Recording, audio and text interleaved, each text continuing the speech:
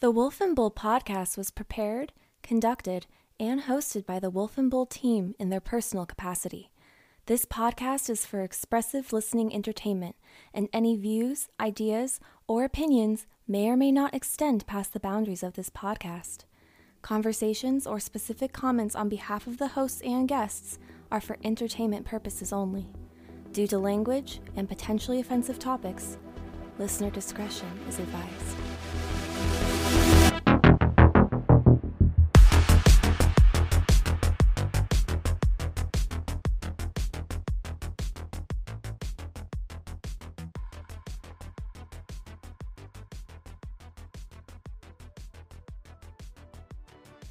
Hello, everyone. This is the Wolf from the Wolf podcast. Welcome to episode 27. I've got some wonderfully interesting news. It's just me today. It's just me sitting here, as it's always been. The bull has just been a figment of my imagination. Now, the bull has gone out to pasture, and by out to pasture, I mean he has gone on a trip. So it is me and my lovely co-host, also known as Baewolf, and my wife, covering in for the bull. Now, normally I would say that Baewolf is going to be the bull, but the bull and I have had way too many weird conversations for that to make much sense. So the bull is the bull, and Baewolf will be Baewolf. And as everyone knows here, I, the star, the pride, and the love and joy of all of the audience, and me being the important part of the show, the wolf. We're here to talk to you in episode 27 of what was formerly known as the Wolf and Bull podcast, now known as the Wolf podcast. Just the wolf? Just kidding. Yes, it's gone to my head. I have taken control. You are basically the lead, of the boy band, right? So yeah, I'm like Justin Timberlake when he left. Yeah, NSYNC. there you go. Me. Yeah, so now it's just the wolf. You know they all tried a bit of a single solo career. You know that? Didn't One Direction do the same thing? They all have a solo career. Yeah, they kind of just do they all jumped out, and a few of them were. I think the only one that's good was Harry Styles. I know what's his face. They're all great. What are you talking about? The only one that's good. Harry is Styles is probably the most popular, but they all have some really good music. You know, I went to one of the last concerts where they all were together, even before Zayn left. Yeah, I did that. It was also the craziest concert I've ever been to because I was somehow the oldest girl there with my younger sister at the time and her friend. Not really. There was a lot of older women there, but I just remember being a little out of place. Although it was a great concert. That was kind of disturbing just a little bit in the context of there being a bunch of, there had to have been some dads there. There were lots of dads there. Actually, I would argue that there was more dads there than not, because most of the girls there were underage, so they needed supervision. But I wonder what any of them, the One Direction, I'm just going to refer to them as the One Direction, not One Direction, but the One Direction. I wonder what they think or what they thought about that as being young men lauded by children. I'm sure they must have been strange. Strange and possibly resented it a bit, although they are very wealthy and famous and Could we dive talented. into the mindset of Harry Styles, the most manly and feminine man I've ever seen simultaneously wearing a dress? Could we dive into the mindset behind that, please? Here's the thing about Harry Styles. I think that he has one of the best voices I've heard live. That's just me. I haven't heard everybody. I haven't heard Sam Smith. I hear he's amazing live. Wait, he was in he was in the One Direction? No. No. Was he on the same show that the Simon Cowell show? See, American Idol? No, there was another one. America's Got Talent. Britain's Got Talent, I guess. Yes. Yeah. That's where they were all found. Is Simon Cowell even an American citizen? No, I don't know. He's not? I have no clue. We're going way off of what we were going to talk about. Yeah, this is important, though. Is important? Is Simon Cowell an American citizen? Last I heard, I'm going to Google that real quick. He was going through all those issues with his divorce, and he had cheated on his wife with his best friend's wife, maybe? Really? Yeah, something like that.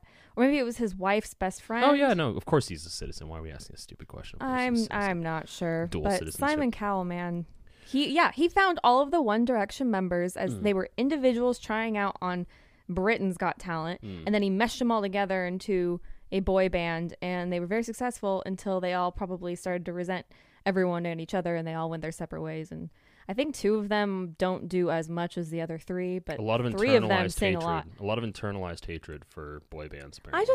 I think in boy that bands. being that famous and that it's surrounded by so many yes men, yes women, yes people, whatever, when you're that young, Yes, animals. really screws you up. Yes, things. Yes, theys.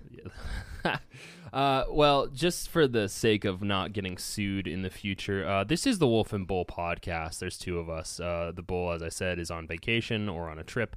He's finding his young bull self. This is episode 27, and last episode we discussed, I believe it was the Illuminati. I can't keep track of anything anymore because time is just meshing together. Every day is the same. So in this episode, we're going to talk about some equally interesting things in the spirit of Halloween and Spooktopia, Spookville. That's a thing now. Spooktopia, Spookville. Spookville. Spooksville. So we're going to talk about some interesting things, but before we do that, we're going to jump right into the news. But before we jump right into the news, Baewolf, is there anything that you want to say to the audience? How are you doing? What are your hopes and dreams? I am honored to be included in on this podcast, and you probably recognize my voice as someone who typically introduces it. This is the Wolf and Bull podcast, and I don't remember exactly what I said, but... Disclaimer, please don't sue us. Disclaimer. Something Enjoy like the that. episode, yeah. Yeah, I wish I could remember off the top of my head, because that would have been really funny to just launch into it. Would have been a bit redundant. You want me to cut it out and we can go get the script the and Wolf you can and read Bull it? podcast has been prepared, hosted, and conducted. I don't remember the rest.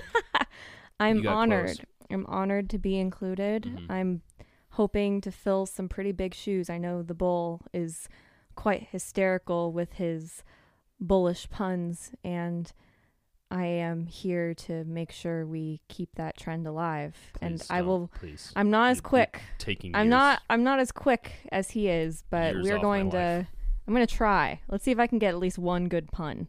One good pun for the tally. But other than that, I'm doing good. I've got a bit of a pinched nerve in my neck, which has been fun to deal with the last couple of days. Okay, so we're now talking about, this is now a habit thing that I started last week. I talked about the giant, nasty boil that was on my neck. It's now gone, by the way. I do not have a boil on my neck. You've got back issues now. I'm getting older. These things happen. Isn't it just disturbing that I am creeping towards 30, still very young, but also not as young as I once was, as most of us are as we get older. 100 years ago, people our age had like great-grandchildren. Great-grandchildren? Yeah. In different parts of the world? Oh, yeah. Great-grandchildren who had 27? Actually, not great-grandchildren. Grandchildren, sorry. Grandchildren? Yeah. I used Maybe to think, 200 years ago, I used right? to think that 27 was old. Well, if you're like 15 and you get married off into some weird arranged marriage in another country or here 200 years ago, obviously, you have the ability to have grandchildren by the time you're 30. That's so... Which is crazy. Disturbing, I'm sorry, but disturbing. Like, I'm just... I mean, obviously, it'd probably be likely to be like 35, where you'd most likely have grandchildren, but I'm just saying in the off chance. I'm going to be like old, really old grandma. Yeah. I'm going to be like at 80 when I become a grandma. Kids, I remember when cell phones were not widespread. Oh, me too. I remember when we could go outside and not be kidnapped. I remember when what was my first cell phone? It was just a flip phone, like a regular tiny little flip phone.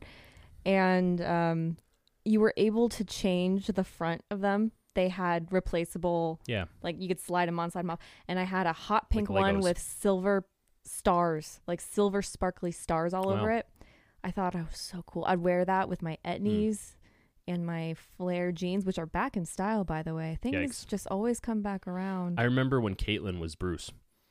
Yeah, things have changed real fast, and that's okay. I have no problem with Caitlyn, even though Caitlyn has murdered someone and gotten away with it. And speaking of celebrities that have murdered people and will likely get away with it, Alec Baldwin, in the news, by the way. Alec Baldwin accidentally, as of yesterday night, discharged a prop gun and killed someone.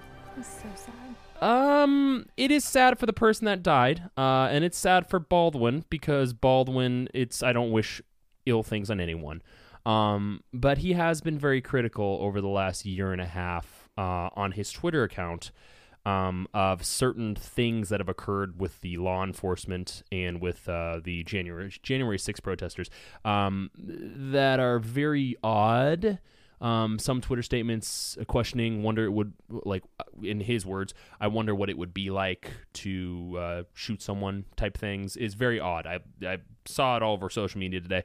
Now, the sad part about this is someone did pass away and someone is, I believe, in critical condition right now. Now, Baldwin today said that his heart is broken after firing a prop gun that killed a cinematographer and wounded the director of a movie being filmed in New Mexico. I believe the movie is called Rust. Now, what's going to be interesting about this is that, and I'll read some of Baldwin's quotes. What's going to be interesting about this is manslaughter is, I believe, a felony in the state of New Mexico. So, This happened in New Mexico? Mm-hmm. So his exact words were, there are no words to convey my shock and sadness regarding the tragic accident that took the life of Halnia Hutchins. Condolences to her family. A wife, mother, and deeply admired colleague of ours. Baldwin tweeted, I'm fully cooperating with the police investigation to address how this tragedy occurred, and I am in touch with her husband, offering my support to him and his family. My heart is broken for her husband, their son, and all who knew and loved Halnia? Halnia? I think that I apologies if I'm mispronouncing that name. Terrible, sad situation. Unbelievably, ridiculously ironic if you contrast it with some of his statements about police shootings and I believe it was the death of Ashley Babbitt during the January 6th riots. I'm curious. Well, this was him using a prop gun during a scene. Is that what happened? Apparently, yeah, it was a prop gun during a scene. So they were actively in a scene and it discharged, as in he used the prop gun and it, like... So prop guns... What exactly happened? Prop guns normally have blanks in them. Yes. And apparently, an eyewitness told the Hollywood Gossip, and this is from the New York Post, an eyewitness told the Hollywood Gossip website Showbiz 411 that Baldwin immediately became distraught and asked how he'd been handed a weapon with loaded bullets instead of blanks.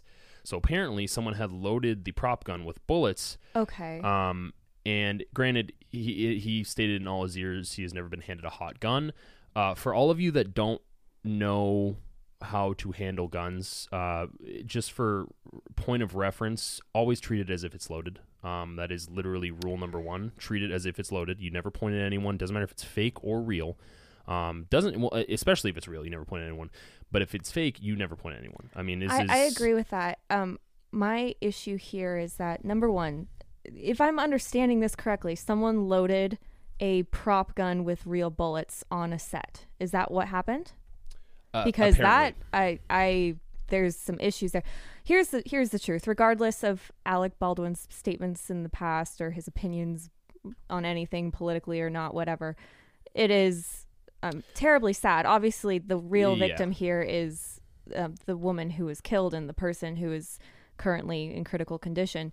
Alec Baldwin also, I mean, this was an accident, and I would say a freak accident, if not that there were real bullets in a prop gun. I don't see how that would ever fly on a set. I mean, I've been on, not in anything in this capacity, but I've been on sets before, and they are very strict typically about these type of things, especially since this really mirrors the famous death of Brandon Lee. Brandon Lee, is that his name? The yes. son of which it was on the movie yes. The Crow. Same sort of thing happened. Sort of thing, yeah. I guess, and here's the thing: is I don't want to criticize Alec past the point of what he deserves. Obviously, this is his fault, and I do think that legally he should face whatever repercussions come with it. Yes, I don't. manslaughter. 100%. If he was on a set where he was asked to shoot a prop gun, which they do on all of these sets. He pointed it at somebody. Here's the thing. They do this on set though. I understand, but the I guess the line that I have here is when it comes to things that are considered manslaughter, this would be accidental manslaughter. From my understanding, because you accidentally did something, you murdered someone, or no, you didn't murder someone, you killed someone in accident, which is manslaughter. You have to face repercussions. If we're gonna have same semblance rule of law, it's like someone who accidentally kills someone while getting in an accident. Did they intend on doing it? No. Someone died. Thus, they have to face some repercussions. I have a question. I'm very confused about this. Is this woman an actor? No, she was the director of photography. So how did she get shot? Don't know. That's I think there's too many holes here to and really they're investigating. This happened we know very little except that someone died and Alec feels responsible and that no, he is responsible. Now the problem with this is not to say that you shouldn't. I'm not grilling him in the sense that I think he did it purposely. He didn't. But there has to be a dividing line here in the investigation where he is or he isn't responsible. Now, what's interesting to me is that in any other circumstance, whether it's someone who's a citizen or someone who is famous, there is a very clear and thick line in which people get away with things that they shouldn't get away with. I'm not saying he has to go to jail. I'm not saying that he has to be looked at as some ostracized from society. I'm saying there should be consequences, whatever they may be. Now, I don't know what those consequences would entail. This, again, like you said, is a freak accident, and I don't think any charges have been But that's my question is or filed. If this was an actress in a scene with Alec Baldwin and the scene called for him to shoot a gun at the other actress like they do in almost every movie you see today, there's someone throwing a weapon at someone. How that was his job as an actor is to shoot a fake gun. How he did not know it was a loaded prop gun. I'm very confused on this series of events here and how she ended up getting shot. And I'm sure that will come out. I think the real he's getting grilled. He's been getting grilled all day about this. Well, bottom line is what, like you said, whatever will come with consequences. Yeah. However, at first looking at this, I feel a bit of pity for him because I'm sure he didn't wake up that morning and want to kill anyone. And probably knew this person at least fairly well. Supposedly he was in tears, which and obviously in tears, the man's probably going to need to go to therapy and deal with some serious issues from this. And I think the reason he's getting grilled is not that someone died; it's that he's been very outspoken over the last few years over certain things. One of his tweets from 2017. In relation to, I believe it was a shooting in in Huntington Beach of a police officer who was captured on video struggling with a suspect in a parking lot convenience store before shooting the man several times. Baldwin tweeted, "I wonder how it must feel to wrongfully kill someone," which irony is not lost on this. And unfortunately, this is one of those situations where it's kind of like, ooh, yikes, that didn't age well. Now, hopefully, obviously, I don't want anything bad to happen to Baldwin. I've liked Baldwin in a lot of what he's done. I think he's, outside of his very politically charged opinions on Twitter, he seems like a decent human being. And obviously, the thing that people shouldn't lose focus on here is the death of someone and the tragedy and trauma that is facing the family. With all that being said, though, I do think that it would be a little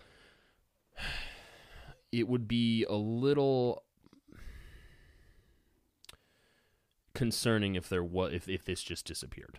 And I'm not to say that, as I said before, I don't want him, not to say that he should go to jail or anything, but there needs to be some sort of recognition if we're going to continue to have a society in which everyone is treated by the same grounds. Because if you gave me a gun, prop or not, and I pointed it at you and discharged, I would be in jail. Well, like I was saying earlier, I've been on some sets like this, nothing to this extent, but they are usually extreme measures in place to make sure that, someone isn't waving one of those things around when they're not being monitored with blanks and stunt doubles. And this is why, you hear about someone like, just for example, Tom Cruise. He always does his own stunts, right? Everything from climbing the side of a building to shooting guns and doing flips and blah, blah, blah, blah, blah. This is the reason why I think there should be more stunt doubles in Hollywood, because these are people who are trained to handle these things. And someone like Tom Cruise, as great of an actor as he is, it's not necessary for them to be doing these things when their profession is acting, not necessarily discharging weapons and driving fast cars around fast corners, and etc. We might look great on camera, but in the end, you have someone who is probably a lot of people on these sets who are underpaid, overworked workers who, you know, they're just... Well, I doubt that they had anyone on set that was providing live firearm training. Well, this is my... There's lots of questions here. And I'm sure, like I said, what do we really know? We're not the police in New Mexico dealing with this. I'm sure they're going over all of it. But it is... Sets are a lot of moving pieces, a lot of people. Typically, from my understanding, I have no idea what was going on with this Rust. That's the movie, Rust. I have no idea what their size production was, but typically, even the like tiny ones, these little, I almost said mom and pop shop productions, but you know, these little mom and pop productions, these independent movies and stuff like that, they need a lot of people on set. And also, I also don't know the regulations for movies in somewhere like New Mexico, but somewhere like California, it's extremely strict. That's why you see a lot of people move to somewhere. You see how a lot of movies are now filmed in Atlanta. Yeah. There's all sorts of regulations. People need to understand that a lot of the reasons people move businesses, including productions of movies, is to kind of slither around certain regulations. And and again, like I think that a lot of this comes down to, for people who are not actors and for people who don't frequently, and people who are actors or people who, you know, don't frequently handle firearms, there needs to be a very conscious effort to understand whether like I said a second ago, whether it is a real gun or a fake gun, to treat it always as if it is a loaded real gun. So, I mean, condolences again to the family. Terrible situation. Not very good news. Also really terribly, stupidly ironic news. But that seems to be almost every news sequence these days. Anyways, with that being said, our second topic in the news, the FBI has confirmed that Brian Laundrie's... Is it laundry? Like laundromat? Like dirty laundry. Oh, Brian Laundrie's remains found in the Florida Reserve. This is coming from the Daily Wire. The FBI confirmed late Thursday that the remains found Wednesday in the Florida Nature Preserve belong to Brian Laundromat, fiance of Gabby Petito, whose own remains were found last month in the Grand Teton National Park. The agency confirmed that Laundrie's identity in a Twitter post, reportedly after informing the Laundrie family that a comparison of dental records yielded a match. Their exact tweet was, on October 21st, 2021, a comparison of dental records confirmed that the human remains found at the T. Mabry Carlton Jr. Memorial Reserve at the, I'm not going to attempt to pronounce this word, Mayakatachi Creek Probably Environmental Park are those of Brian Laundrie. So I was wrong. You think I was wrong.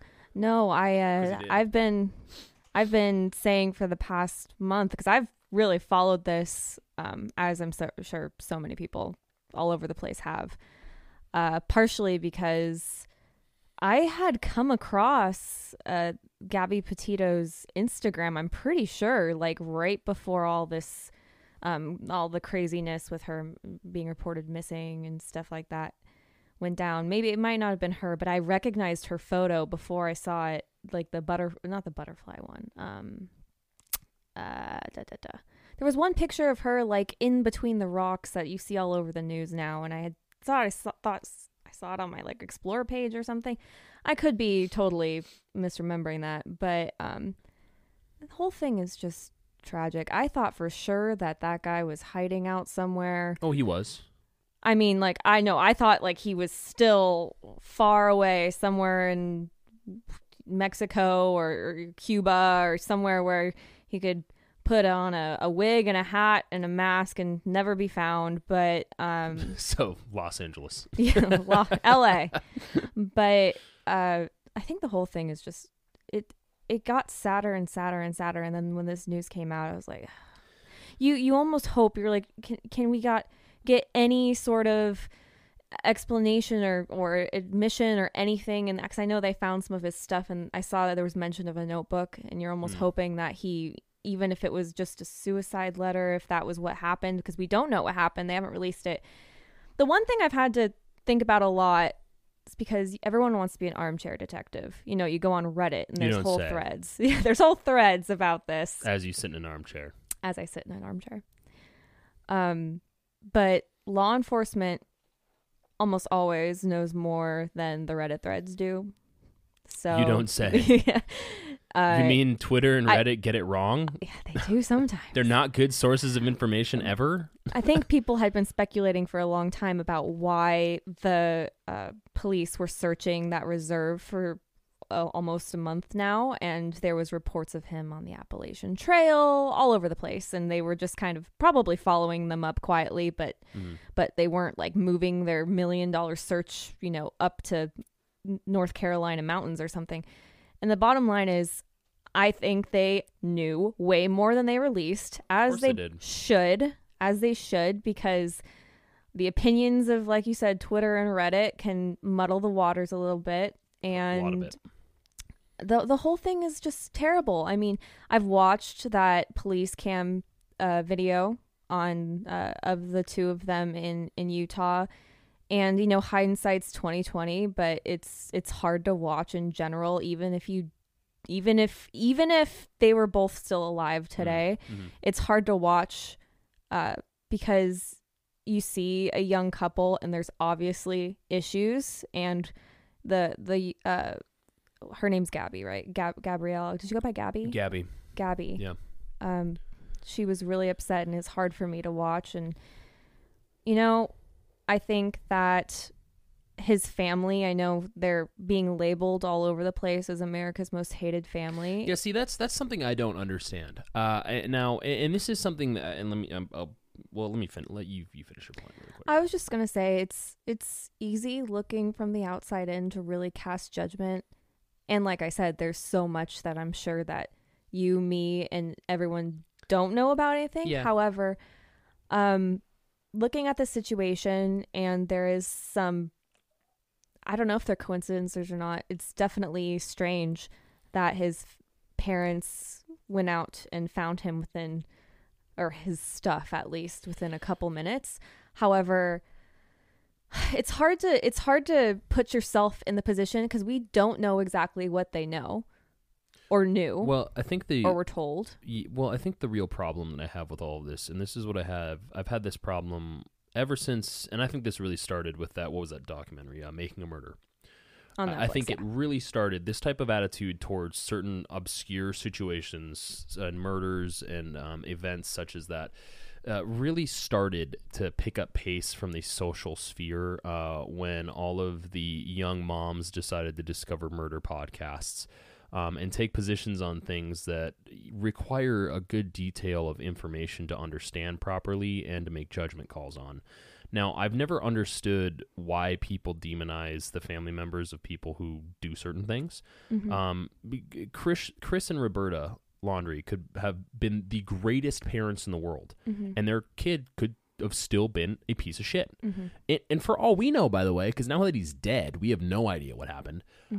For all we know, it could have been in self-defense. So this speculation of, and I'm not saying that it is, I'm saying this knee-jerk reaction on behalf of people who see a victim and a perpetrator without understanding the context of what happened, because they don't understand the context of what happened, and in this instance, we may never understand the context of what happened, I think cannot be stated as anything other than evil. Because when you're playing this game of morality and you're labeling people without understanding context, and then you take people who are, look, what do they gain from doing certain things? Like their potential daughter-in-law is dead, and their son is dead, and they're disliked, and they're hated. Yeah. What else? I mean, why? What do they gain? They gain nothing. I think they don't. I think, again, it's a tragedy that Gabby was killed, because they did rule that she was killed. Sure. It's a tragedy that...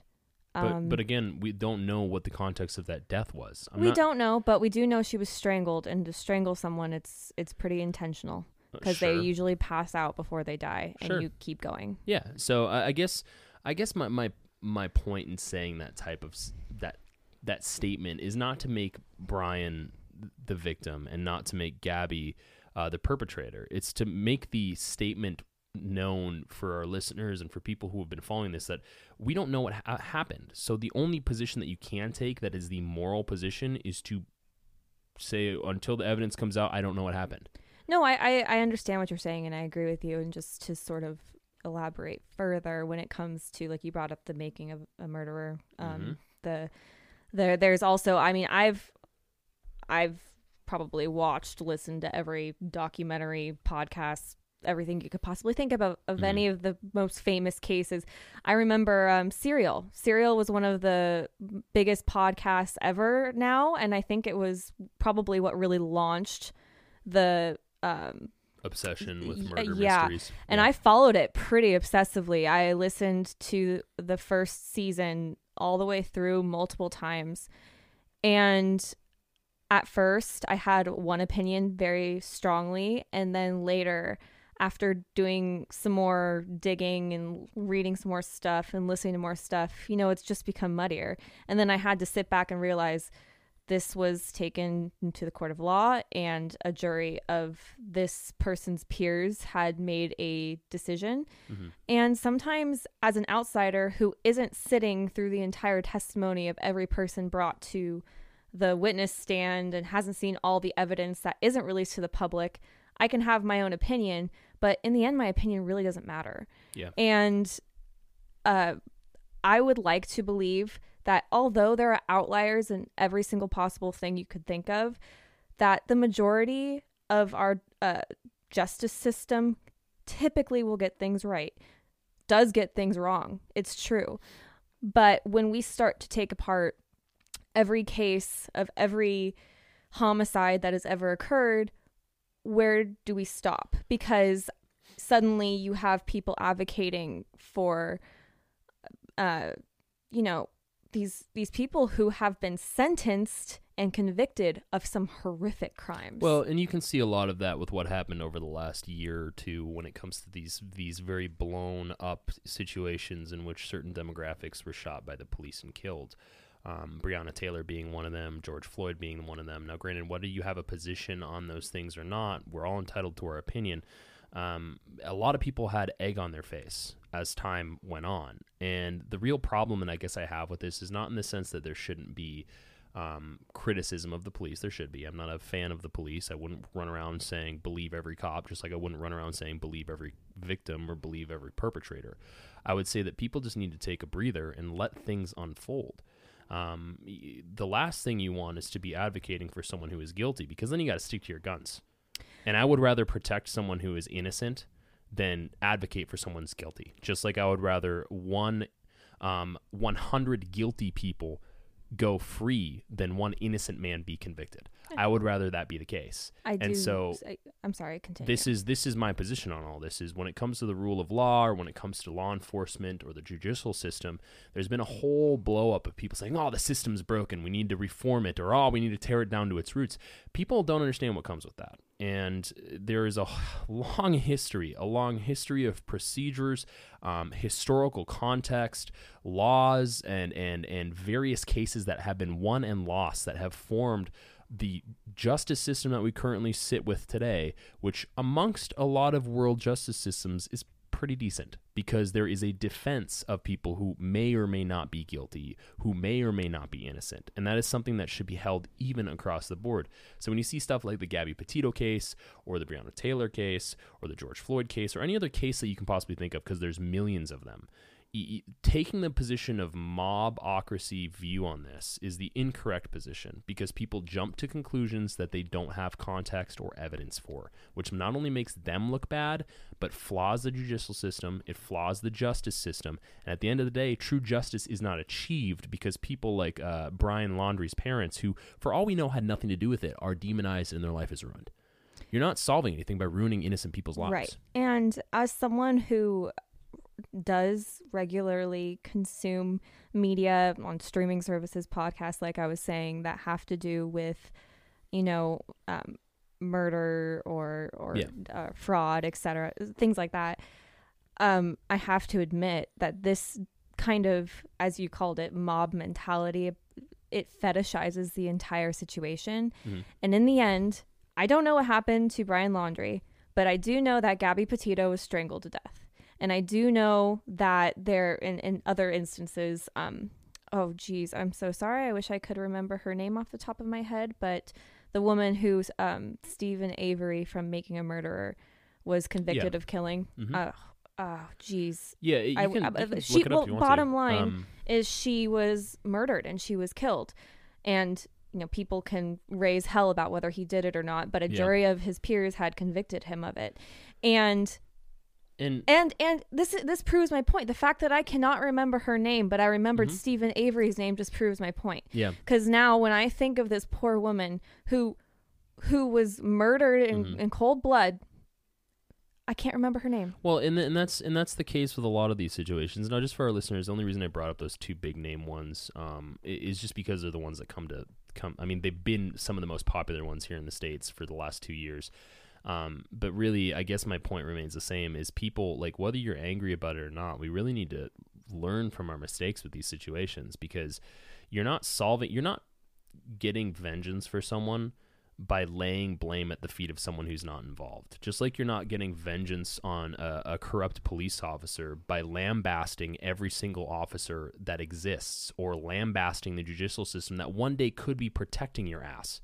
So when it comes to a lot of this, I guess my point is I don't follow these things anymore because I'm tired of the Twitter mob. I'm tired of the online social media mob because it gets out of control. Like, none of these people know anything about law enforcement. None of these people know anything about researching crime, homicide. None of these people would probably save my life if I was being held up by someone at gunpoint.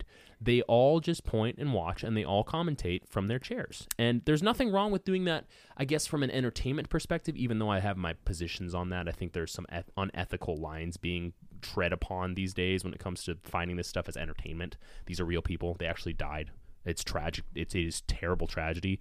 And if it were to happen in either of our lives or any of our listeners' lives, I wouldn't wish that upon anyone. Mm-hmm. And even those who are guilty. Like, look, I was on a position when it came to the very blown out, like the very popular, situation in Minneapolis 2 years ago.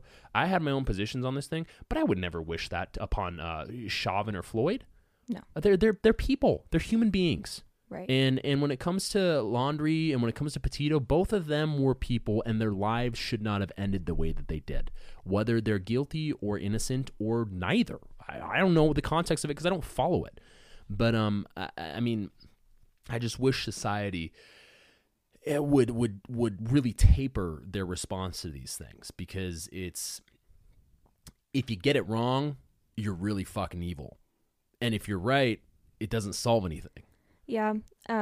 Just real fast before I forget again, and I won't forget it now. I definitely won't forget her name now. Her name was Teresa Hallback. Yeah, I don't even remember that, and that's what's terribly sad about it. She was murdered. Mm-hmm. And again, these are the things that we need to remember, is that I try to think back to, any of these cases and say, okay, if that was my sister or my mom or my husband, or, would I feel comfortable with the entire country, world, analyzing everything of it, looking up crime scene photos? I mean, probably not. Well, and sometimes some people might think differently. I know that Gabby Petito's family really, they wanted the publicity, but I think they were also interested in finding more about Brian Laundrie. Well, I think I would make the argument now that he is dead. That, again, I don't know. I'm not them. They could very well think differently, but I would say, okay, we let police handle this now, because now all anyone can do is just mob justice, want more, go after his parents, because he's dead now and his parents are alive, and they didn't talk. Well, I guess my position on there's a difference between publicity and hard on your sleeve, I'm going to solve this crime in my mind mentality. Those are two separate things. And sure, like, it's like with the JonBenet Ramsey situation. Yeah. That was publicity, and there was a lot of hatred there. And obviously, like these popularity situations with these crimes, like the Black Dahlia, or John Benet Ramsey, or Jeffrey Dahmer. These things have a strange habit of bringing out the worst in people who otherwise had nothing at all to do with the situation. Well, I think back to there's a podcast called, oh jeez, what was it called? Well, it was about another Teresa, I'm pretty sure. She was in Georgia. She was a teacher, and she passed away, and for years her boyfriend was accused of doing it. And then just recently, I think in the last couple of years, they had found out that it was just some random guy who was a young guy who was never looked at before, and he admitted to everything and led her to the remains that were still there. And her boyfriend's life is ruined. Yeah, so it's well, we don't have to keep harping on this. It's a sad situation. Difficult. Both news topics were pretty tough today. But speaking of a society that isn't, I mean, it probably may be worse than ours, but is or hopefully not. I don't know. I didn't read too much into this. This is all you, pal. We're gonna be talking about the Skull and Bones Society. Skull and Bones. That was really incredible. I had to do a little bit of a sound effect. That was really good. You like that? You need to add like some scary Halloween music. Bones. Yeah. They're also known as the Order 322, Brotherhood of Death. Why is it that these organizations, well, maybe not, besides the Masons were kind of a boring name, but why do these organizations have the most like conspicuous names possible? Listen, like we are the doom, we're the doom and death patrol. Are you kidding me? I love the name Skull and Bones. That's like Baewolf. That's like, I almost said your name there. Bay. I'll just say Bay. That's like if you want to like street race, getting into the most expensive, loud vehicle possible and just driving around super fast rather than having a sleeper vehicle that looks like a POS but can blow the fastest car out of the water. Like, I would rather be a part of a group that's just known as the group. Like, why does it have to be Fight Club? Like, no one talks about Fight Club. Like, we don't talk about Fight. The name is Fight Club, dude. The name is everything. No, it's not. No, it's not. I disagree. I love it. I think the most dangerous organizations in the world are organizations that have inconspicuous names. All right. Well, ISIS. Your podcast is called The Wolf and Bull. Who knows? No one knows. Everyone knows what that is if you look into it. But still, like, if you heard it without knowing any context, you wouldn't know what that means. Do you remember the show Archer? I do, yeah. And how they're like... called ISIS? Yeah, they're called ISIS. I always thought that was hilarious in a disturbing way. I don't know if they did that on purpose or not. I don't think they did. Anyway, yeah, the Skull and Bones Society. It's a secret society, and it is for undergraduates. And it's headquartered at Yale University. Wasn't this loosely based off of wasn't there a movie based around this? Was the Dead Poets Society based around this? I don't think so. I think just the word society. That's what it was for me. Yeah. Robin Williams. Robin Williams was not part of the Skull and Bones, I must say. Did you ever watch the movie when he was a doctor? What was it called? He was like a doctor that would heal people with laughter. It was like an actual, but that sounds about movie. Right. Yeah, it was a feel-good movie where he would like, I can't remember the name of it. I have no idea. Robin I need to watch it. Notorious for stealing people's jokes, I love the movie Dead Poets Society, though. It's so good. It makes me cry. Patch Adams. You never watched Patch Adams? Never heard of it. It's kind of a sad movie. I can picture. I think I've seen pictures of him in the movie. Yeah, where he has like a clown nose. Yeah. I can see that in my head right now. But yeah, I've never watched it. Yeah, one of those characters in society that a lot of people like really, really liked, but didn't really do any digging into why he was so popular, and like joke stealing was a big thing of his. So kind of a bummer. Yeah, I've heard that a lot, but he was like a male Amy Schumer. Rest in peace, Robin Williams, because he is. Oh, it's been long enough. He is now passed away and cannot defend himself from our podcast. Yeah, that's why it's been reaches long enough. Millions. No, it's been long enough. It's been long enough. We can attack him now. That's the whole point. You know where Yale University is, right? Connecticut. Yes, New Haven. I always wanted to go to an I would have Ivy said League. No, but I looked at the notes. So yeah. I wanted to go to an Ivy League. Yale. Not Yale. Good old Yale. Not Yale. Harvard. I did then realize that My family neither had enough money, nor were my grades good enough, nor was I diverse enough in my extrapurriculars to ever go to an Ivy League. No, I'm cool with not going to an Ivy League. I don't mind being around people who enjoy the smell of their own farts. I do too. But someone I went to high school with went to Yale. I just realized that. Wow. I didn't know him very well. I had someone go to Princeton. Yeah, I mean, so Skull and Bones Society, Yale University, located in New Haven, Connecticut. Lots of mystery and conspiracy theories surround the organization. From my understanding, and it's one of the big three, like one of the big three there's secret two societies. Others. The other two aren't necessarily secret. Are they all at Yale? Yes, there's Skull and Bones, which is the big secret society that most people know about. Then there's also Wolf's Head. Haha. Hey. I don't like that one. And then Scroll and Key, and those two are not. So they're almost like fraternities, kind of. They're almost like fraternities, except they do blood sacrifices. Look, if you are someone who knows more about the Scroll and Key and Wolf's Head, and you want to leave a comment on Apple reviews to scathingly tell me how wrong I am, please 5 do. 5 years from now, when we get those real numbers, someone will be like, "Hey, you're wrong." Yeah. Well, Skull and Bones is the very secretive one that is very popular. Well, much like all secret organizations, these groups, 3 of them, they have a parent organization, so they're kind of like ABC company behind Google. It's only Skull and Bones as the parent organization. Oh wow! So it's like a business. Yes, it is a business. It's a trust. They filed a 1040. They do. They do their taxes. Wow. Well, we can assume. Well, it is a business. It's an alumni business that boasts the ownership of their real estate holdings and the preservation of Skull and Bones membership. Members are regularly referred to as Bonesmen. Oh, that is an unfortunate name. I love it. Bonesmen. Oh, that's hilarious, including the women. Well, thank God they removed the R. Bonersmen. Yeah, bonersmen. No one thought about that one. We don't want to insult them. Well, yeah, I don't want them to come after me. You get a cease and desist letter from a secret organization that has a secret parent organization. That's how we know we made it. Or your podcast. A cease and desist letter is how we know we made it? From the Dear Russell Jesus. Trust Association. What if they're owned by the IRS? That's a terrible we made it situation. That's terrible. Maybe. They might be. They could be owned. Yes. Yale. People who graduate from Yale definitely go to work from the IRS. Yale. Yeah, because it's it's like Yahweh. Or like Yahoo. Yale. That was great. You like that? Yeah.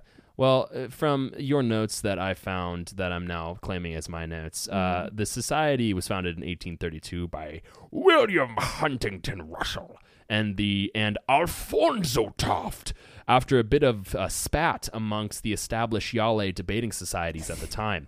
The group included 12 additional members initially. So this was founded after 2 men who probably loved each other deeply got into an argument. No. These 2 men, they got into an argument, but they were on the same side of the argument. That's what I mean. Yes. So not with each other. So like when Bull and I get into a disagreement, but agree at the end of the conversation. Sure.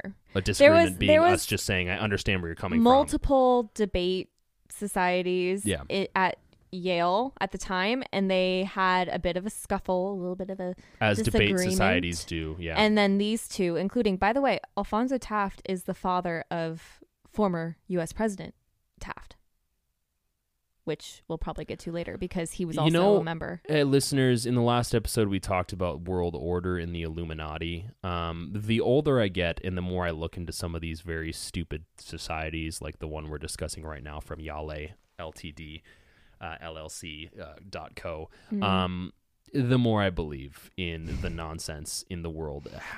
William Howard Taft is the son of Alfonso Taft, who is the founder of Skull and Bones. One of the founders, co-founder. Yes. Mm-hmm. Yeah. Why do people question conspiracy? No, why do people question conspiracies? That's like you telling me that the guy who killed JFK is one of the founding members of the NRA. What are the odds of that? He's not, by the way. He's not. But I'm saying, like, what are the odds? Like, what are the odds of that? I know. Yeah, I said it with such conviction. You did. Well, from my understanding and from the notes that you put together, because I'm going to keep referencing this, that are not my notes, not much about the society was made public until 1871. It was a secret society, so it's now a public secret society. Yes. Kind of like, my It's email membership to Pier 1. When Lyman Bagg published his personal description of Skull and Bones in his book 4 Years at Yale, he described it as an enigma which college gossip never tires of discussing. How is it an enigma when you're writing about it? I think it is this just mysterious thing that no one really knows the details about, but they just want to know so badly. Imagine being on campus and desperately wanting to be part of the popular club, but they literally shut themselves into a hole and they do whatever they do and you never know what they do. Yeah, I don't want to know. I don't want to know. I don't want to be a part of that. I'm sorry. So every year since 1879 to this day, so for over 100 years, the Skull and Bones chooses new members among Yale students as a part of the Tap Day. In the 90s, they began to include women in the society. Oh, how progressive. So traditionally, they chose 15 students, regardless of gender, from the junior class to become members. These are typically notable people on campus or leaders viewed by members. So now they're just selecting people who are Instagram influencers. I don't know how many Instagram influencers are at Yale, but I'm sure there's a couple. And I'm sure there might be a couple in Skull and Bones because they do specifically look for... I've lost all respect. Popular, very popular and very talented jocks. I've lost all respect They look for cool people. There is a quote somewhere. I don't remember exactly what it said, but he listed the ideal candidates for a year, and it said everything from, the cool guy with a cool car, or the guy who gets straight A's but parties all the time. And then so this is president. Literally it is a popular club. That's what it is. But this is literally people club. From Yale putting together future connections it's amongst a the powerful group. In our society. Yes. Amongst the people who may or may not be the dumbest among us. Well, if you're an average person going to Yale, who is usually top tier in any normal setting. You remember that thing that came out a few years ago where those kids who weren't a part of the rowing boat? That's what I was saying. I wish my parents had more money to send me to Yale. I could have got in. That's all you need. You don't need to be smart. You don't need to be smarticles to go to Yale. I could have done some fake rowing pictures. Do you want to know why? Yeah, well, you want to know why? It's because all of that was faked. And look, I've said this from the beginning about anything and everything. If it can happen to you most of the time, it can happen to me most of the time. So when it comes to this stuff and learning about the families who were spending hundreds of thousands of dollars and supporting what was it? Was it Princeton? It wasn't just Princeton. It was a lot of schools. Supporting these drowning schools. Large quotes. No, around that. there was or a lot of UCs. I know Stanford was involved for sure. I mean, Stanford's pretty prestigious. The famous one where Lori Loughlin went to jail, or did she actually go to jail? I can't remember. Lori Loughlin. I'm pretty sure she did. Felicity Huffman did. Yeah, it was. I think both of their kids. They did it to USC. Lori Loughlin. I'm pretty sure. She's a weird looking person. What? That's Aunt Becky. I don't know who that is. From Full House. Yeah, she did go to jail. Yeah, she did. Okay. She went to jail and then she dropped $13 million on a vacation home. Must be nice to go to jail and have I'd go to jail too. Just for a $13 million home. As of September 15th from the New York Post. So that's nice. Yeah. Lori Loughlin living a that's why I'm like criminal life. I don't feel too bad for these people at all. Actually, I feel not bad for them. I don't feel bad for them at all. In fact, I wouldn't wish anything ill upon them, but I wouldn't be opposed to something ill happening to them.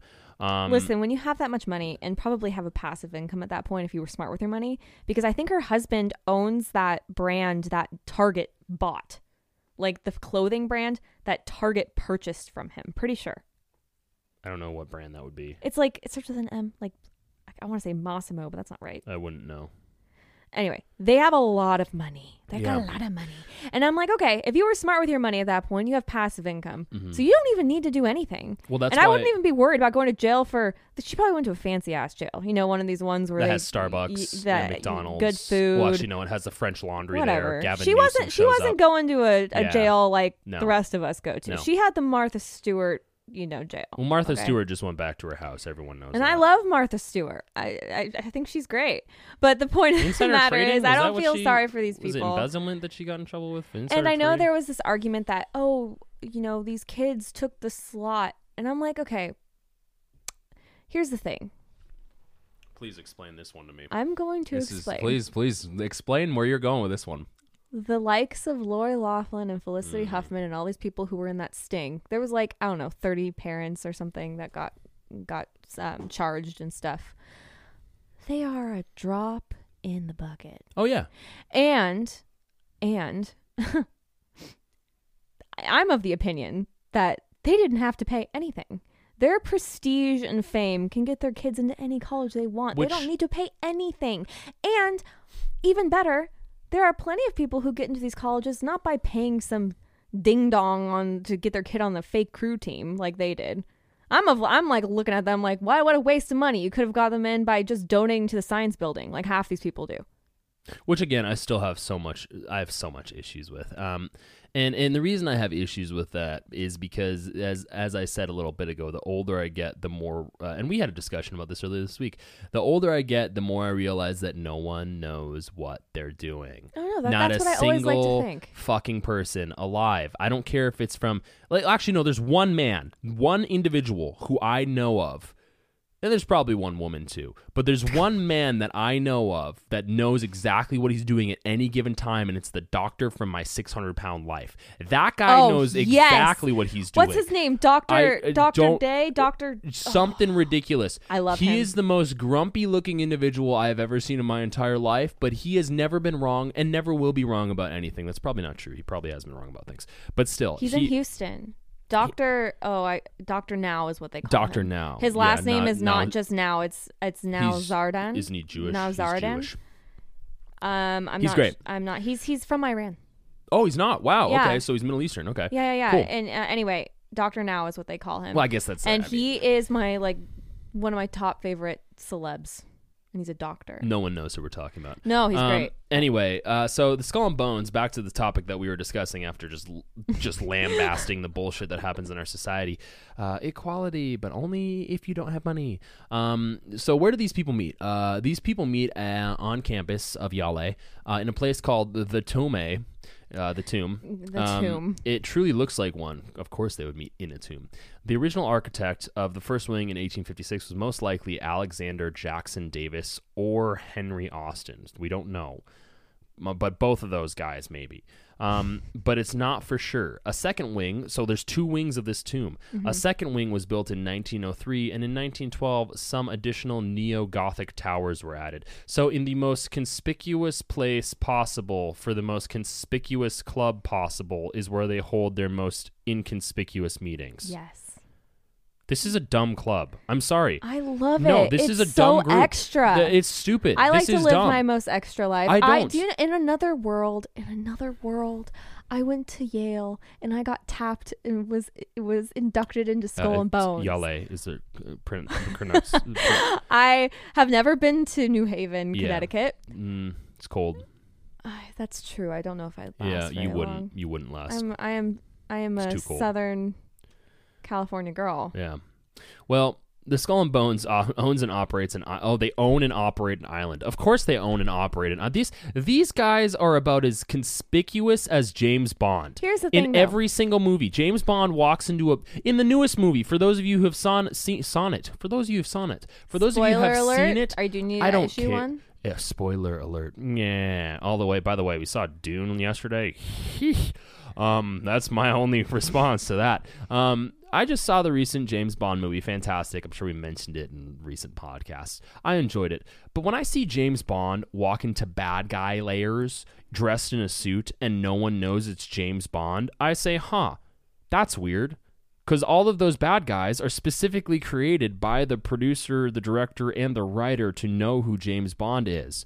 This is strange. So this organization is the James. I'm dubbing this organization. It's no longer Skull and Bones. It's the James Bond of secret organizations, because everyone knows who he is. It's pretty complimentary. No, James Bond was a psychopath who was also a misogynistic pig. So anyway, Skull and Bones owns their own island, apparently, known as Deer Island. God, what? Wait a second.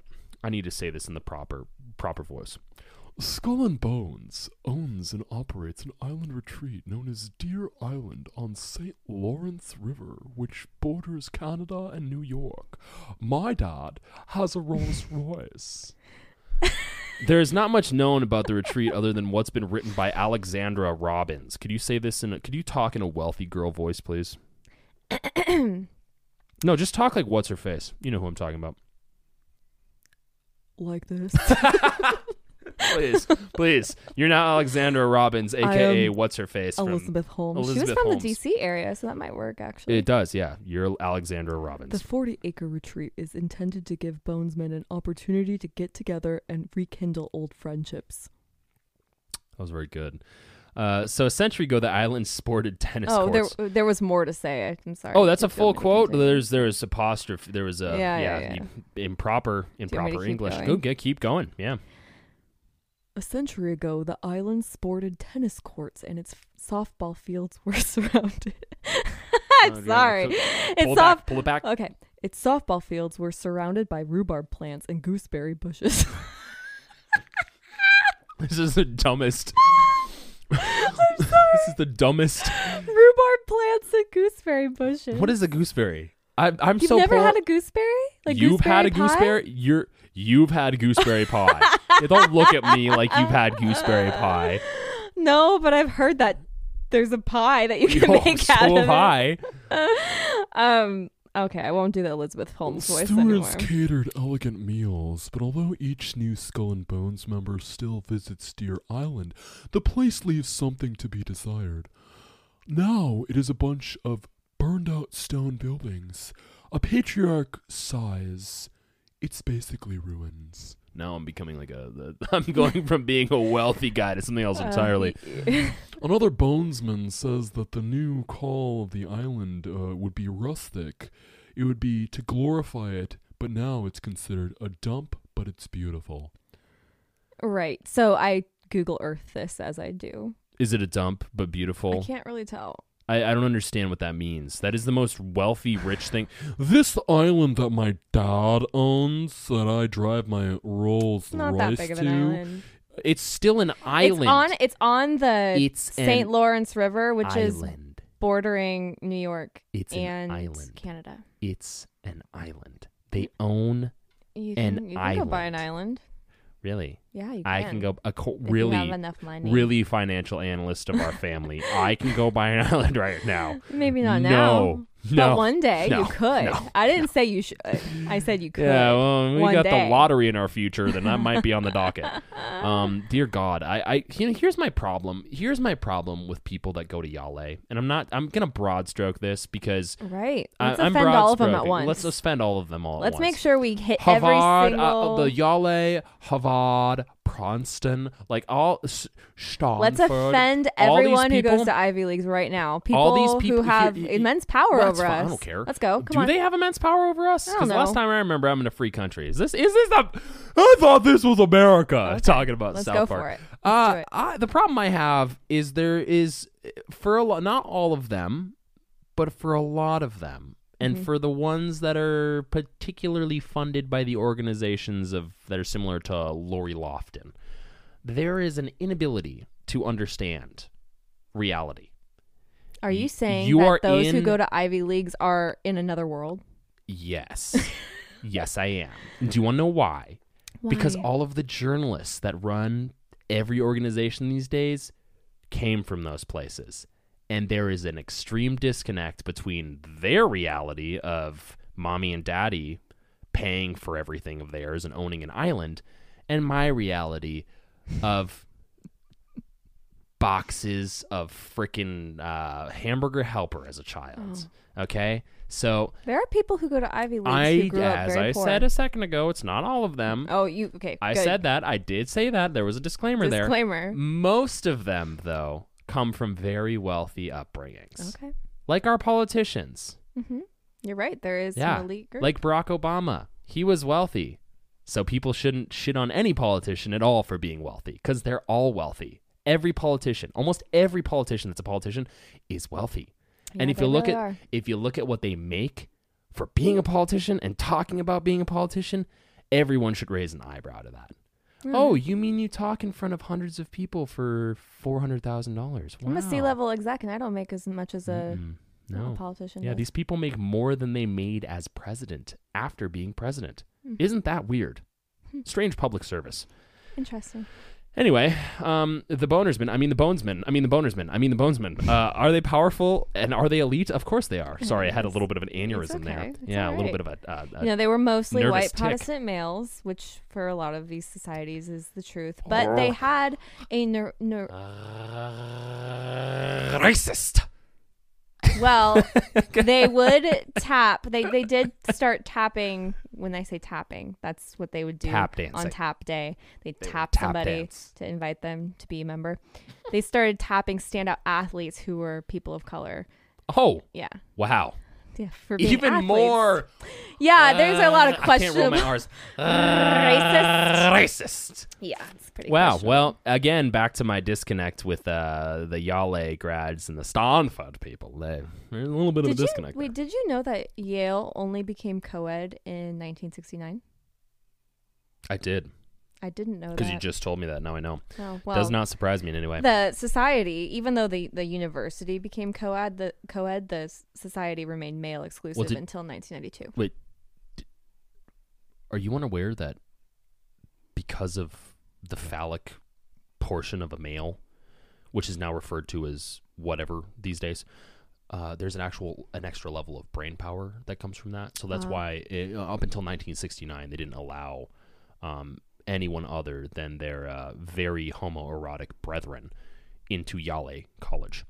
That is a true statement. I can imagine what went down still goes down. I don't judge.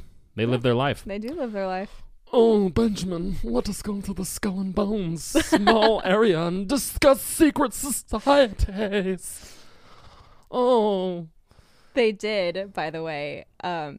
Like they attempted to tap women in 1971. What does that mean? What is tapping? Tapping is when, like, remember we I know what talked about tap day. Tap day. They will I know what tap tapping is. people that they selected. So this is the mental to image I have. Ask them to be Tap a day. member. It's a Wednesday. It's rainy outside because it's New Haven, Connecticut, and it's never sunny because people hate themselves. That's why they live there. It's never sunny. It's never in sunny. Connecticut. It's never sunny in Connecticut, and it's always always cold. It's I was gonna always say it's cold. always sunny in Philadelphia. It's always cold in Connecticut. Never sunny, always cold. There's a bunch of people standing in a foyer of Yale College. They're all standing there, and they're doing nothing. And all of a sudden, a bunch of really not masculine, probably kind of nerdy, pudgy, but also very good looking because they have to get the popular kids too. Maybe they're all good looking. Just a bunch of model individuals go to these typically groups what of it is. individuals that are mixed, pudgy, modelly, attractive, unattractive, fit, fat, So just a group of people. all white up until 1969. All So white, a for bunch sure. of these people, most of the and when you look at these They're demographics, like, up until very are you recently, on the Yale football team? If not, yeah. You know you're on the football team because sorry, Chad yeah, fits yeah. the bill a little better. Well, Chad, is Chad a white? yes, yeah, it's a Pretty Chadwick. much, right? Chadwick would be the Chadwick. yeah. Chadwick. So there you go. So a bunch of Maxwell. people. Back to Chadwick Maxwell. Chadwick Johnson. There's Chadwick Johnson would be the gosh. football. Anyway, back to my imagery here. Bunch of white people, one or two minorities. Up until 1969, all men.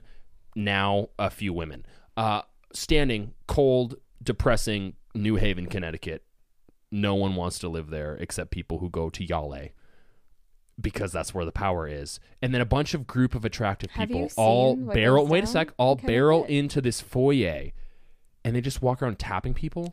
What happens to the people that aren't tapped? I'm pretty sure it's on Are they campus killed? in general. There's not like a foyer where they're all So- standing with candles. Well, that's what I mean. Is on campus. That's where they would stand with the candles. Well, so you get tapped on any given day. You can. So I could no, walk it's around. there's one specific day. Okay, so one specific day, I could theoretically walk around because no one knows I'm in this society because it's a secret society. I could theoretically walk around on campus. People know who's in it. Then it's not a secret society. No, they just don't know the practices or what they do. That's not what makes a secret society. It's not a secret who's a member. Do you know what happens at NASA every day? Yeah, because Really? first thing in the morning I fly over to Houston, then I go to Cape Elon. Canaveral. All right, and then Elon, yeah, cool. Yeah, I am Elon. Yeah, I thought you were Elizabeth Holmes. I have a button that I press and I turn into beep, Elon boop, Musk. Beep. I guess my point is this is like it's on the secret society list, but maybe me being the decider of some of these topics, maybe I've made a mistake. This is not really a secret society. This is just a high level club. We're basically talking about the Disney. Aren't all these just clubs? They're networking clubs. The Illuminati was This not is like a the club. It is not a equivalent club. of a Facebook group The Illuminati in is the not a club. 1800s. No, not a club. Okay. Well, This is like level. This Skull is like and Bones, then. Yale's version of Club 33. yeah, probably. There you go. It's Club 33. Well, anyway. But you have to, going back to the woman part, because they tried tapping in a woman in 1971, but that year's society alumni did not like that very much.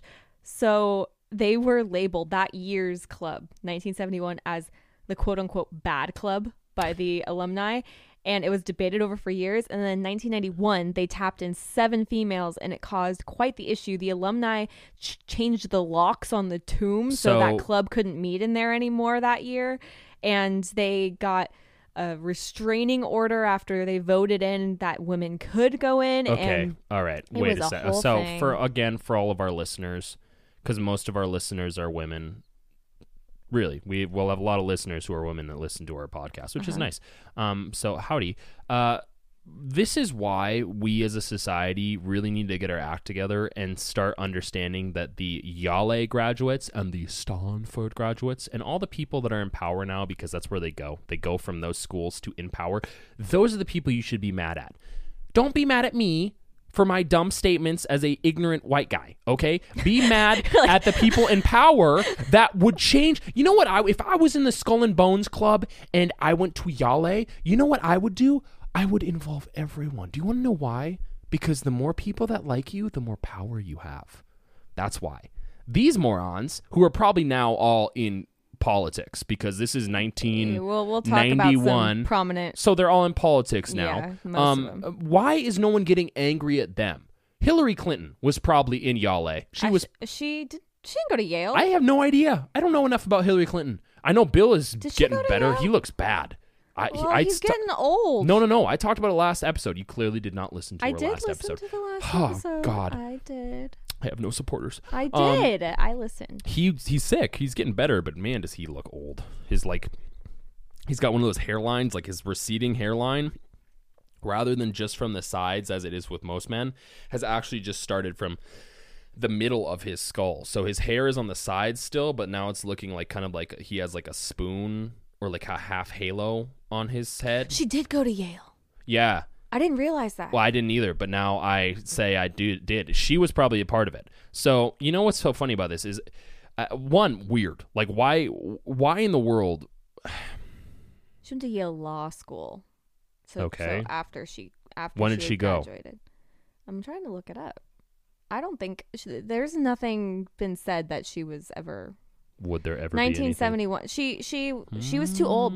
She was not a junior undergraduate. She couldn't have been.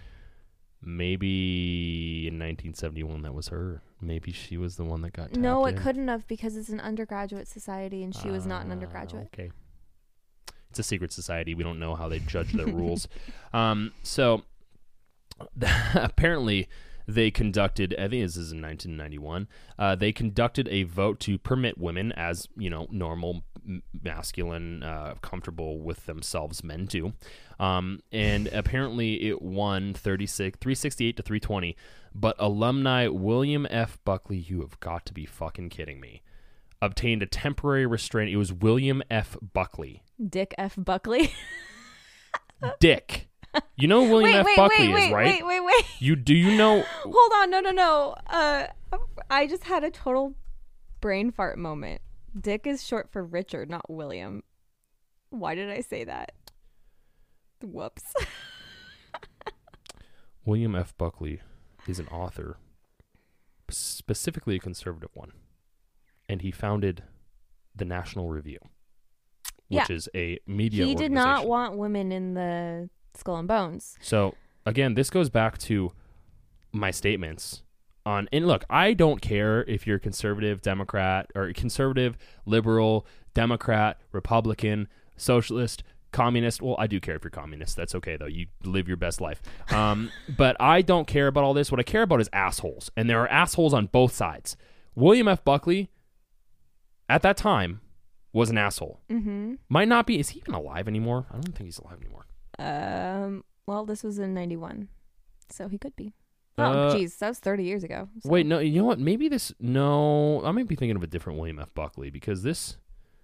I think you might be thinking of somebody else. 2008. Yeah, no, he wasn't in it. Yeah, this is somebody else. So this is a different William F. Buckley. William F. Buckley. That's. I don't know. Oh, William F. Buckley Jr. Okay, I have no idea, but there was a William F. Buckley that may or may not be this William F. Buckley. That's why I'm confused because that doesn't make any sense. Well, anyway, he fought really hard against this, but they did a second vote, and eventually he relented, and all the debate was dropped. But yeah, women do not make up the majority, but they are allowed. In fact, I don't even know what the percentage is of membership for women. But they do. Well, what are the that's all that could probably be gathered from what the percentage of women being in attendance at Yale is compared to men, because I do know now the turns have tabled, and women at a much higher rate go to graduate and undergraduate schools than us males. We are a dying breed. So names of members, because this is a secret society, were never kept secret, but meetings in practice were. I don't understand this. Members were given nicknames that were drawn from literature, religion, or myth. Of course they were. God, what a bunch of pompous assholes. Nicknames have been Long Devil, Hamlet, Thor, Baal, which I believe Baal was a satanic figure. Yeah, and you know who was nicknamed that? Hillary Clinton? No, former President George H.W. Bush. No fucking way. Yep. Wow. Oh, wait. No. That's not right. I got that wrong. No, I'm wrong. Yeah, you're wrong. No, the one who was nicknamed Ball was it's not here. Henry Luce. Henry Lewis? Luce, L-U-C-E? Lucy? I don't know. I have no idea. He's the former founder and publisher of Time, Life, Fortune, Sports Illustrated. Yeah. Yeah, that was his nickname. Yikes. So again, back to what I said a little bit ago. All these assholes go on to create and control everything. So prominent reported alumni: former President William Howard Taft, the founder's son; former President George H.W. Bush, nickname reportedly Magog, which I believe actually is demonic. That's why I got them mixed up. I'm trying to remember what Magog is. No, he's a person, the son of Japheth, son of Noah. Okay, well, whoops. Apparently Japheth's son, which is in the Table of Nations in Genesis 10. I'm looking this up. This is not something I know off the top of my head. Okay.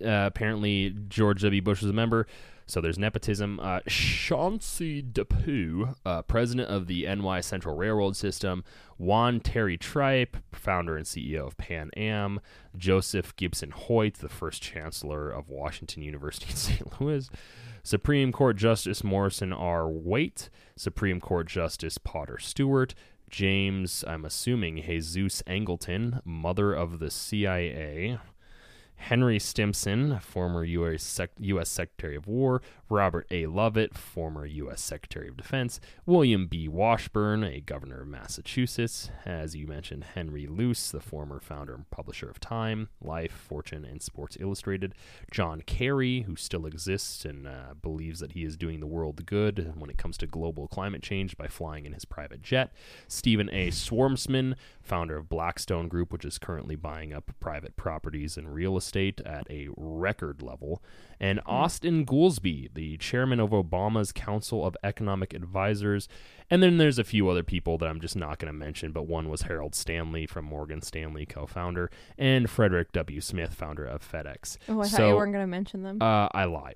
Much like all of these people who have been in this Skull and Bones secret society. Now, again, this is... I cannot not go back to this. Every single one of those fuckers has been a part of shaping the current society that we exist in. And that's kind of the point, right? Yeah, but guys, there's no mass group of friends I think it has who collectively get together to decide things that happen in society for the better of society. That doesn't exist, everybody. I think you can definitely go down that route, but I think more so, and I think most people can agree that it's about who you know, right? These people are all connected. They networked and they know each other. And a bunch of these people, by the way, helped each other. A bunch of these people were at Bohemian Grove. Yeah, that's a whole other thing. I would love to talk about Bohemian Grove. Well, and according to... But did you realize... According to Alex Jones, according to my research, at Bohemian Grove, it was basically a big, giant gay sex orgy. That's exactly what Alex Jones has said. And if it was, George W. Bush, in his autobiography, stated about Skull and Bones, my senior year, I joined Skull and Bones, a secret society. So secret, I can't say anything more. You do realize that's very interesting because George W. Bush and John Kerry were the Democratic and Republican candidates during the same presidential race. And when asked what it meant, this was to John Kerry, what it meant that he and Bush were both bonesmen, he said not much because it's a secret.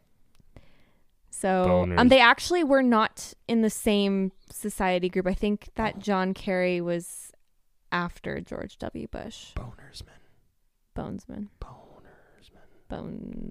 Yale University Bonersman Ltd. But they've kept their silence.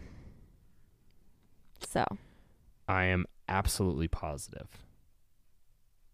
at this point in time that all of these things that were popularized to be figments of our imagination by pop culture are all true. Well, you know what I was thinking? Like, there's been a lot of people who've gone through Skull and Bones. A lot of people. 15 people a year, apparently. And not one of them has really talked? Why? Don't you wonder that?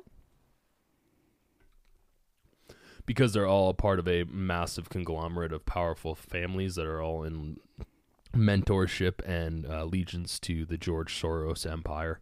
That's why. Oh, thank you for your hot take. I'm joking. Not really, though, because they probably But there's all rumors about them. There's rumors that they've stolen skulls of Martin Van Buren, Pancho Villa, and Geronimo. It's like Yale. The L is... They like to steal things from other societies. It's kind of like a big jokester thing on campus. Steal the skull of so funny. Geronimo, which is really great to desecrate. Why do they have the skull of Geronimo? It was on display. I think it was just was it donated? Why does a school, a private university, he was an Apache man. Yeah, wait, why does a private university have Geronimo's skull? That's like Stanford having the Apollo 13. Why? I have such a problem with our educational system in this country. It is. But it is quite strange, actually. Now that I've never actually. Why would they have that. the skull of Martin Van Buren? Why in the world do they have the skull of historical people in a secret society at a private college? Everyone's complaining about why we have statues. Wait a second. Everyone's complaining. I think you and I might be wrong. Are you sure? I'm pretty sure because I'm looking this up right now, and I think he was buried, and they actually went to his grave and stole it. Again, why do a group of individuals at a private college have the skull of a historical figure? Well, no, it's not confirmed. That's the thing. It's a rumor. It was also reliable rumor, I guess. It was also a rumor there's a lot of things that have come out in the last 2 years that were apparently rumors that are now true. So I guess my point is this, that people should be asking. Everyone in the world, right, or everyone in the United States and across the world are tearing down statues and historical monuments to people that have done great things, maybe have had bad personal decisions, may have had bad personal decisions or made poor decisions in their life. But no one's wondering why a secret society, quote unquote, in a very prominent and incredibly wealthy private organization. You have to assume all these other organizations have societies like this too. Why a bunch of their members have gone on into prominent positions within our society, and they all know each other, why they're all rubbing elbows, and why they have reportedly historical artifacts. Well, here's the problem. There's no way to prove this. It's a rumor because this stuff would. Well, hold on. You go and dig up Martin Van Buren's grave. No, that's the problem. Because Geronimo, for example, was buried in Oklahoma. During World War I. He's buried at Fort Sill, which is in Oklahoma. And back during the World War I, 6 members from the Secret Society Skull and Bones were stationed there. And it's reported that they dug him up, stole his skull, and they placed it in the tomb. The problem is that they covered the entire grave site afterwards with like very, very particular, made very difficult. Like you cannot get into his grave anymore. Nonsense. I mean, they probably could. We have the technology. If I can order a double from In-N-Out and get it in under 10 minutes, we have the technology to determine if Geronimo's skull is in the hands of a bunch of 20-year-olds, rich 20-year-olds, most of them white. We have the... Well, that's the problem. We know. I'm looking at the grave, and it was covered in concrete and the stone monument on top back in the late 20s. And the people at the fort, the army general, they're like, we don't think anything was taken from it. But it is a huge rumor that a lot of people really believe that the skull and not the bones, but well, I guess the skull is a bone. The skull of Geronimo is in the tomb at Yale. Yeah. So here's what you do. But they can't prove it. They're not willing to dig up Geronimo's grave. This is what you do. We have the ability to determine. You may not be... You saying go get a warrant? Yes, that's illegal. Yes, you go get a warrant and you bring the police to the freaking cemetery at Yale University. You open up the secret organizational's room and you say, hey guys, we're going to borrow your skull for a little bit and test it. And we're going to carbon date it and see if it actually goes back to Geronimo's time period. And if it does, we're going to shut your organization down. That's what you do with secret societies that break laws. Well... It wouldn't be that difficult because if it's fake, you can just return it and then it goes away. The Skull and Bones, they have an attorney, and they've adamantly denied that they have this. Okay, so it wouldn't be much of a problem for them to go and investigate, right? If you don't have anything to hide, why do you have a problem? Does anyone really care enough? Apparently I'm sure not. There's police officers and people in law that were a part of the Yale, Skull and Bones group. I'm sure they can go and check. I guess my point in this is the same point that I had earlier about Alec Baldwin and the same point that I had earlier about Caitlyn Jenner is there should not be separate rules for people in society who come from a better situation than other individuals, or we're not really talking about a world in which there is any real justice. Here's the issue. They don't have any hard evidence this is real. You can't just get a warrant for a rumor. You can't. I'm not saying that you can't. Well, actually, there is reasonable suspicion. You can have reasonable suspicion? Yeah, that's why. There's no evidence the grave was ever disturbed except just a rumor. Okay. There was no this was over 100 years ago. So again, look, all I'm saying is if this is like a legit thing, maybe you know what you sound like? An armchair detective trying to go after the laundries. Don't you use my own criticism against me. Only I can be a hypocrite amongst the hypocrites, okay? First of all, I guess my point is not to say that this is a major issue. It's not. But again, like I have learned over the last few years, and as we continue to progress in a society that thinks that cameras and recordings don't exist and that they can operate in such a way where people will not remember that they said something, 6 months, ago. I think that there could be plausibility there. So if there is plausibility, the administration of the school, knowing that it could potentially be an illegal thing, since they know where this place is, they should go there. It's on their property, right? Does Yale own property? Yeah, but does Yale own the property? They probably lease it out to that company, the Russell Trust. But they still own it. If you lease it out, you still own the property. Or, but maybe there's an agreement that they can't. So again, what are they going to just take everything inside? Do you think no. If our You don't take showed everything up, inside. They could just I need to do some DNA testing on this. If the landlord showed up and said, "Hey, I need to check," well, now everyone knows we're poor. Thanks. If the landlord showed up and God, we're so poor. Please subscribe. If the landlord showed up and was like, "Hey, I need to check out your attic," and we said, "No, don't go up there," the landlord has reasonable suspicion to believe that there's something in our attic that they don't want us to know. That they heard some other 20-year-old mention. But that if there was they a stolen own the skull house, from 1912. if they own the house, it doesn't matter. I guess my point is this: if the Skulls and Boners organization from Yale University actually has this skull, that's a major problem. Because what else do they have? Look, we're not talking about the Vatican here, okay? They're not an independent country. They don't have their own... That's a topic you should tackle. Sure, it's a topic we could both tackle. But my point is this. We're not talking about like an independent country that has billions or trillions of dollars that can protect their own assets. We're talking about a company, quote unquote. God, what do they do? No one knows. A quote-unquote company that has quote-unquote powers in a quote-unquote situation. They probably have membership fees and real estate. They said they have real estate. So they're a real estate MLM. That's nice. So that's great. That's real legitimate, that the guys. Conclusion we're going to come to? Skull and Bones Yale organization has a secret society, which is really just a real estate MLM for politicians. Yep, that's all it is. And that's where we're ending the episode.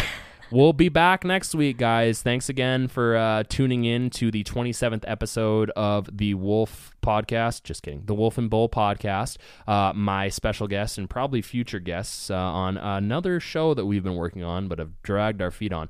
Baewolf is happy to have been here. And next week we have some other interesting topics. But again, for those of you, if there's anything to be taken from this, it's to be taken that Yale is a very suspect organization. It is that has an MLM in real estate. It's questionable. I think what's going to happen is someone from our past, maybe from like high school, is going to message you online and say they're going to give you a tap. They're going to poke you. No one would Facebook. want me. No one would want me in that group. And they're going to say, "Nope, time for the Wolf and Bull to join." No, the Skull and Bones. It wouldn't happen. Hey everyone, this is the Wolf speaking, wrapping up yet another episode of the Wolf and Bull podcast. We appreciate you spending your time with us, and we can't wait for you to hear our next episode. If you like what you heard, tell your friends and family, your neighbors, the local bartender, your doctor, your boss, and hell, you can even tell us. By leaving us a 5-star review on Apple Podcasts, you can directly help build the Wolf and Bull cult. The Wolf and Bull family. We can be found on most major podcasting platforms and social media. So what are you waiting for? Scoot on out of here and enjoy your day. But you should probably leave us a review first. But make sure to enjoy your day. But don't forget to leave us a review. Okay, bye.